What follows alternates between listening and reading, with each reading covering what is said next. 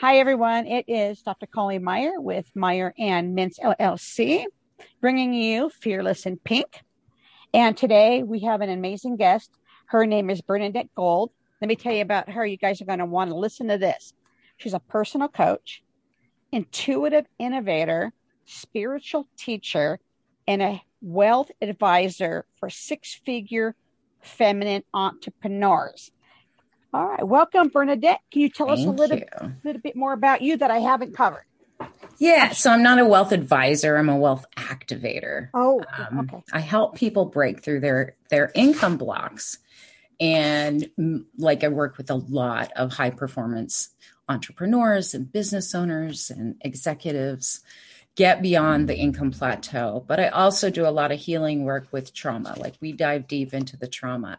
A lot of people think that if you have trauma, you can't be successful. No, there's a lot of successful people walking around with trauma and they get so far and then they don't. So I take them beyond that. That's interesting. What do you feel is the most common trauma? I know everybody's different, but what do you see that's maybe a trend that blocks them after they get to a certain point? Well, what's interesting is people that are successful that have trauma, typically the trauma is what motivates them to be successful, right? You don't realize that that's happening, but it's kind of I'm going to prove to you I'm worth something. So under all of that is a lot of self-worth issues. So you get to a certain level of success and maybe you have a financial wipeout or you have a crisis. I have a lot of clients that I've worked with that, they hit that 6-7 figure mark. And then it washes out because they have an accident or some big crisis. And they come to me and they're like, what happened? I've noticed this trend now. And while trauma can motivate you initially, when you hit a certain level and it really butts up against, I'm not worth more than that, you can't get beyond it. So you have to clear all of that and then rewire the brain and reprogram everything within you beyond the trauma, turn the trauma into something that's now something it activates you versus just motivates, because motivating energy only lasts so long. It's so true because I know, when I did my dissertation on women business owners, we have research shows that it's, we can't put everybody in the same box, that women have a higher fear of not making it, and they have lower self-efficacy and imposter syndrome. Is that something you're seeing? Yes, absolutely. Yeah. I mean, we're very much still operating in a paradigm of patriarchy and masculinity, and women to make it in corporate even, and sometimes in just normal industry to get up there and be successful. You have to take on the masculine energy of aggressiveness and assertiveness, but then it's held against us. You're too intimidating. For who? You wanted me to be this way, and then I show up this way, and then I'm punished for it. So it's very confusing for women. I find that starts very early. Little girls have more confidence. My granddaughter used to ride dirt bikes and race and all that stuff. And she'd be up there with her little trophy with all the little boys.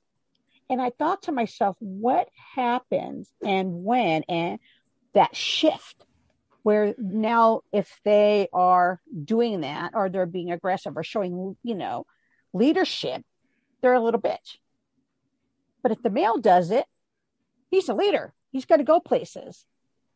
Where do you think that shift happens? I don't think it was a shift that happened. I think that's how women entered the workplace. I think that this is the way it's always been because men were allowed to always work. When women began to vote, it was a push just to get that to happen.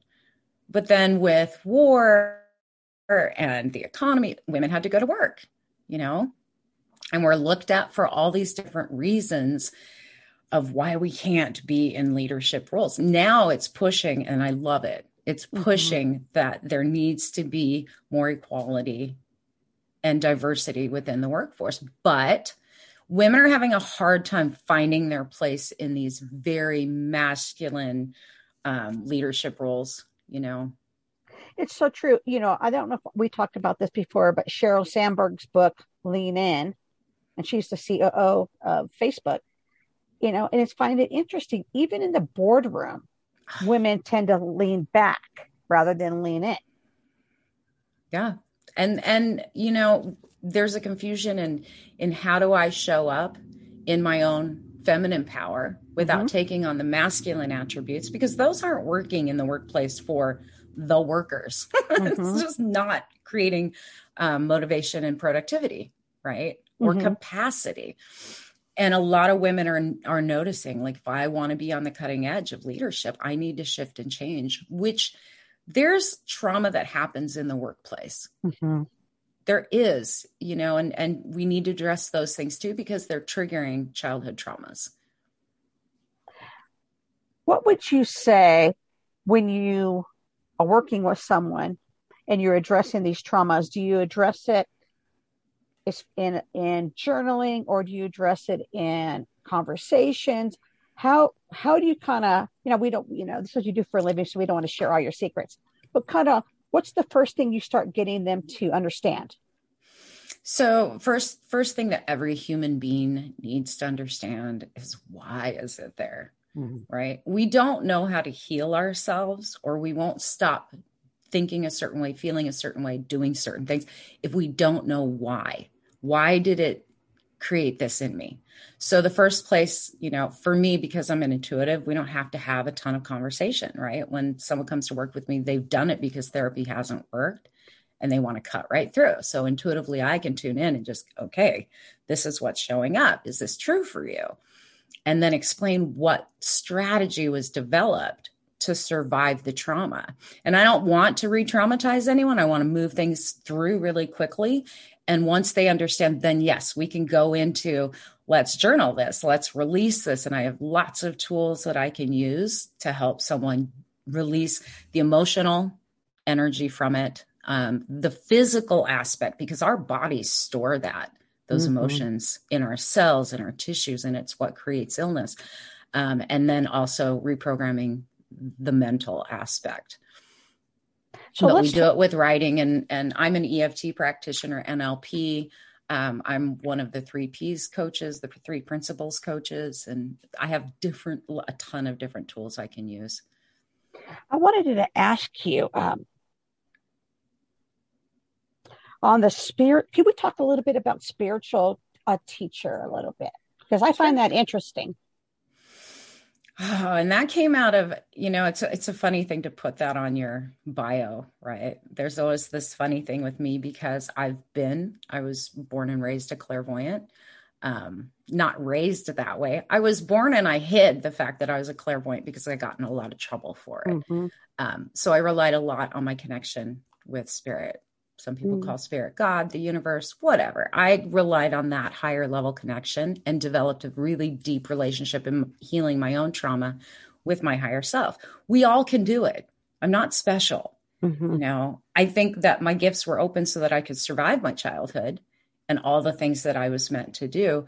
But as a teacher, it isn't that I'm bringing anything that's so unusually out of this world. It's really bringing the foundational stuff that's been buried by religion to the fore, because religion homogenized a lot of the teachings, a lot of the spiritual truths. And the more we know, the more we can actually take our own power back and begin to express something that's way more loving and compassionate and solid in this world.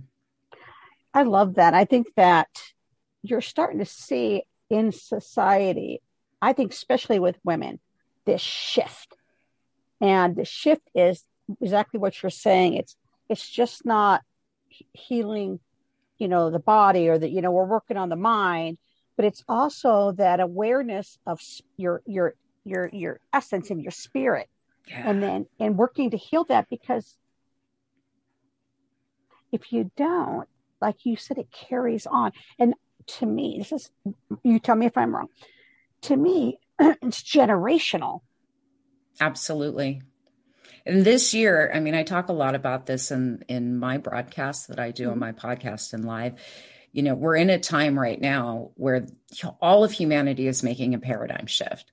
the stage has been set for a number of years. The feminine energy wants to be expressed, and in a different way than it ever has been allowed before. But not just for women. I mean, this is for men too, right? Like men need to connect with and balance their feminine aspect because it's been missing, which is why there's very little compassion, especially in industry.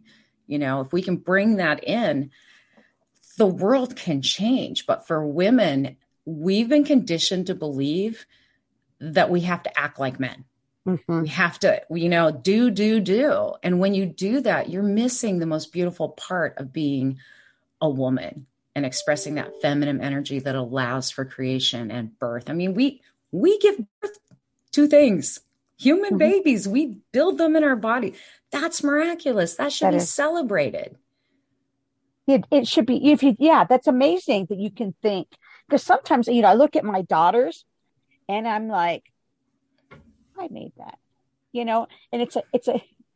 I wasn't alone, obviously, but it's a chance to celebrate who they are, their personalities, they're opposites of each other, completely opposites of each other. But it's interesting to see them develop into their own strong female. And it takes a society to allow that expression and support that expression to shift things. But the younger generation, I'll tell you, because I have a 19-year-old, my youngest is 19, going to be 20 in a few months, but I look at her and it's so different.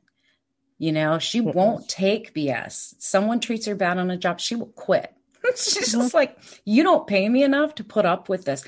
But when I was a kid, I was trained, and you probably were too. Like my dad was from the Depression era, right?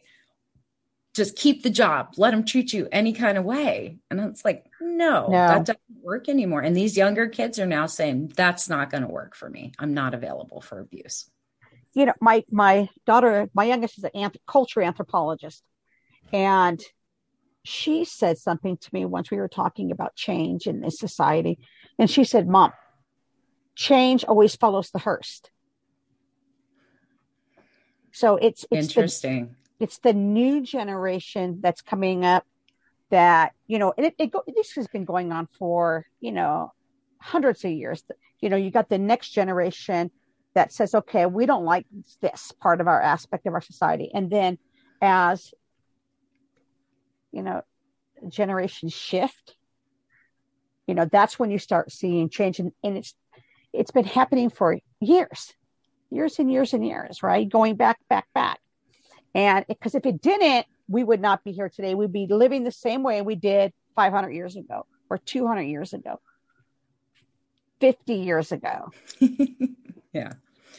Well, but that's part of that whole healing the ancestral wound and the sacred wound of humanity. The reason we're actually moving into it right now is so we can reconnect to who we are without carrying the baggage of all of the generations that came before and all the horrible things that, humanity has done.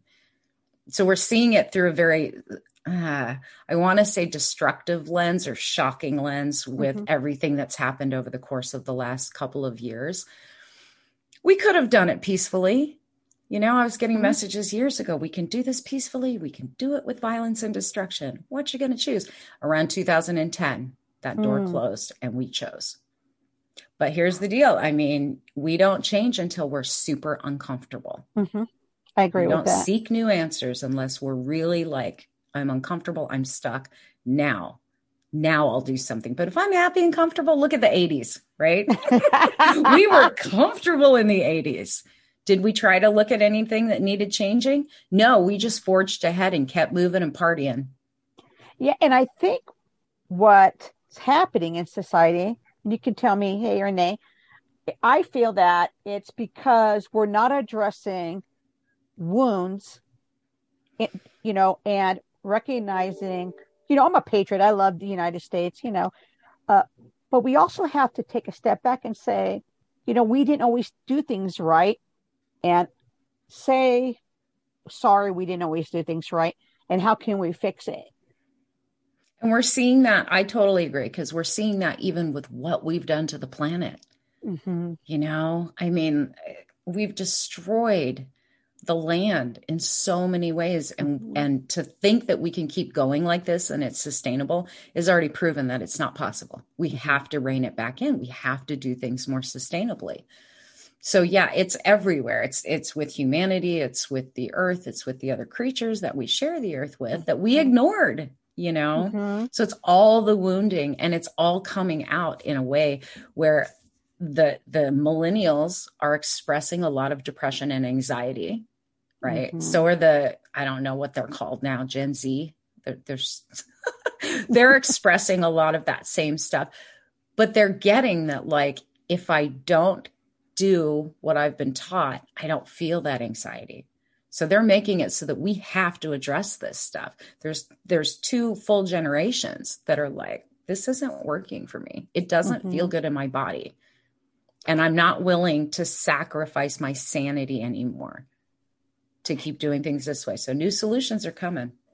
We need them in order to, breakdowns create breakthroughs, right? Absolutely. So we have to heal the nation, and it doesn't heal if we don't give people a voice.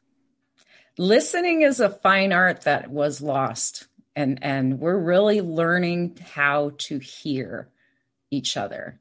That's one of the things that I dive deep on with people is really, you need to learn how to hear. You think you've been listening, but you really haven't. You've been listening to what can I react to? What can I respond to? And telling yourself a story.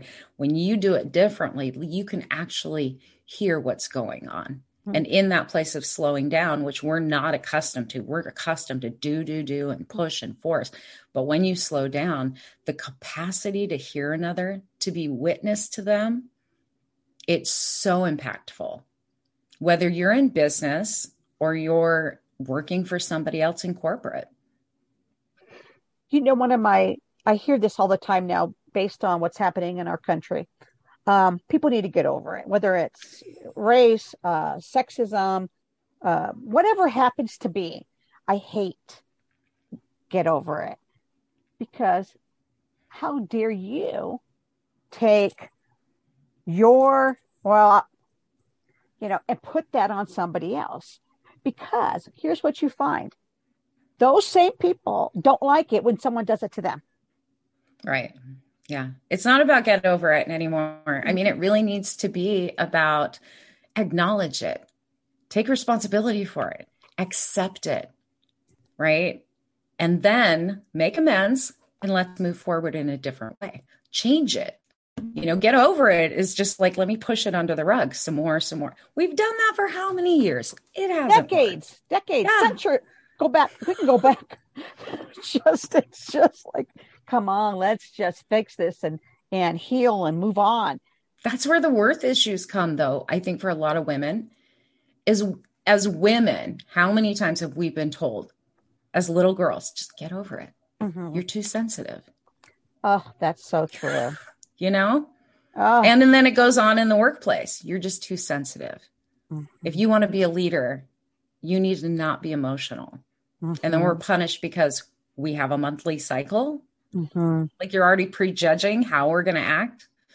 Women need to really embrace their strengths. I mean, we are the best at multitasking. I agree with that. Let's talk about your business. Let's kind of shift a little bit. It could be any one of them, because I know you're a multitasker when it comes to business too. Okay, let's talk about your business philosophy. Whether you're coaching or teaching, advising, what would be your kind of philosophy in doing business? My business philosophy, because it's personally based, is very much about inspiring and igniting what's already existent within the person. It's just buried. And as long as I can show up that way, that I'm here to serve, and witness you, we're going to move mountains. No matter what I do in any of my businesses, that's the point. I find that to be awesome, because, you and I hear this all the time with businesses. It's not there's not that personal, it's, give me the money and then we're going to just do it this way. And it's about not, we're on business, so we're here to make money. I get that. But it's also about treating people with compassion and respect and giving.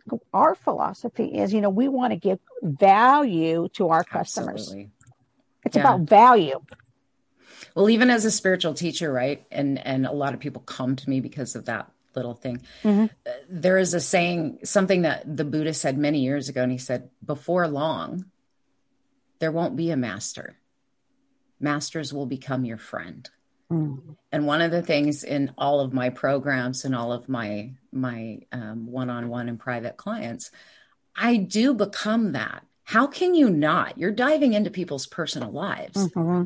To make it mechanical, it just doesn't work. I think one of the reasons I've been so successful, and a lot of my clients have been with me well over 20 years, is because there is that relationship. Like, we're building a relationship, right? And I don't think a lot of businesses act that way. And we've been taught not to. Mm-hmm. We've been taught, like, nope, just do the job, have your session and just move on. And I think that's part of what's divided us so much. You're not just a number. How many times do you go into the bank and they don't even know your name? They're holding all your money. They don't even know who you are. I don't want my customers to feel that way. I don't either. And I see a lot of comments on Facebook and Instagram where, somebody would get upset, but and a fight with the customer, but instead of just saying, okay, this is your reputation of your company. You need to come from a strategy of value, and it's okay. Work through it. I remember when I was a general manager, we had 13 units that we opened within 5 years. And we had, when you first walked in on the wall, these are our promises to you. And whenever a client will call me because they were upset about something, customer service, whatever it happened to be, about our product, about our service, the first thing I would always say to that upset customer is, I'm sorry, we broke our promise to you. Mm-hmm. Yeah. And people, they would always go, oh, and then you go into that mode of, now we can work on fixing it. What can we do to fix it? Isn't that a feminine quality, though? It is. I think it is. I mean, I've worked with over 40,000 people in the last 21 years. I've given 3 refunds. Mm-hmm. That says a lot. I'm proud of that through the years. And I don't ever quibble with people like, you want your refund. You think you didn't get what you needed out of it. Fine. I'm not going to fight with you. You're not going to work with me again. Mm-hmm. And we'll part ways amicably. But it's only happened 3 times. And it happened on really low level products that it was like, I think they just misunderstood what they were getting. Mm-hmm. And I don't want to make my clients wrong. Mm-mm. Like, there's no point in it. You want to fight over $100? No.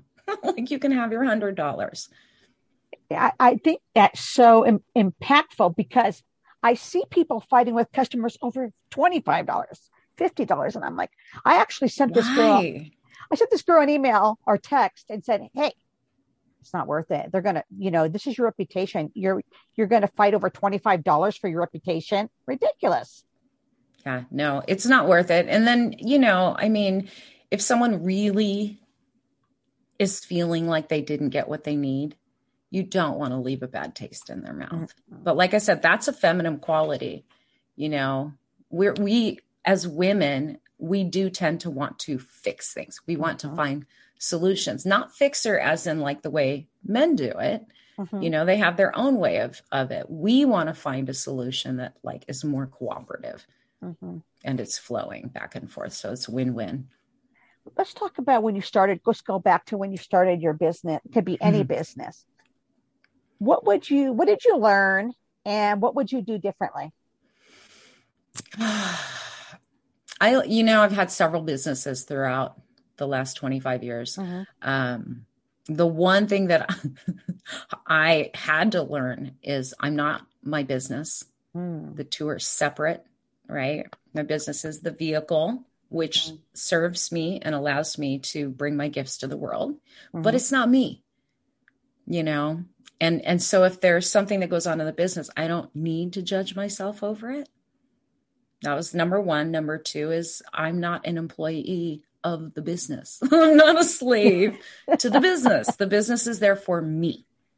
And a lot of people, they do it the opposite way. And I made that mistake when I first went into business. I mean, it was my identity. Oh, it is my business. Now my business is named after me. So I had a client ask me the other day, like, how do you do that? How do you separate? I'm like, that's the company. So that person, that public persona and the services I provide, that's just the business container. Separate from me. I don't have to take it all personally. And if something's not working in business, it doesn't mean something's wrong with me. So it gives you that freedom. And I was just listening to a speaker saying the same exact thing. It's what happens if you tie yourself up in the role of business owner, mother, whatever it happens to be, and your kid goes off to college or something happens with the business where you have to close it, then all of a sudden people don't have an identity. Yeah. Well, I mean, look, it happens when we work for other people too. You know, more so for men, I think, than for women, where they are their job. Or they are the income they provide. We saw that during the 2008 crash. How many people just dropped into, men especially, dropped into massive depression because they lost their jobs, they lost their fortunes. And that's like, who am I? I mean, you can't base your identity on what you do. It's what you do. It's the vehicle. It's just a container for you to express your gifts out into the world. That's it. That's all. I love that. Love that. Love that, because it's so true. So I can say that because I did it too. I've been there. That's why I'm like, I did that. I think we all do. Yeah. Because it's our baby. I mean, you know, obviously, like, my work is very personal. So a lot of the stuff that I share, it's my personal story. Yeah. But I could walk away and go be a waitress and be still fine with who I am, because I know who I am, and it will carry me whether I'm at a church service, I'm at the beach, or I'm doing business. If someone wanted to get a hold of you, how would they be able to do that? So I have a website. It's bernardettegold.com, or you can find me on Facebook and at Enchanted Wealth. I'm also on YouTube, and I have my own podcast called Intuitive Intelligence. Any of those ways. All right. Well, Bernardette, thank you so much. You gave us a lot of great information. I enjoyed talking to you, open our eyes on a lot of things. And thank you for coming on. I really appreciate it. Thank you. It was fun.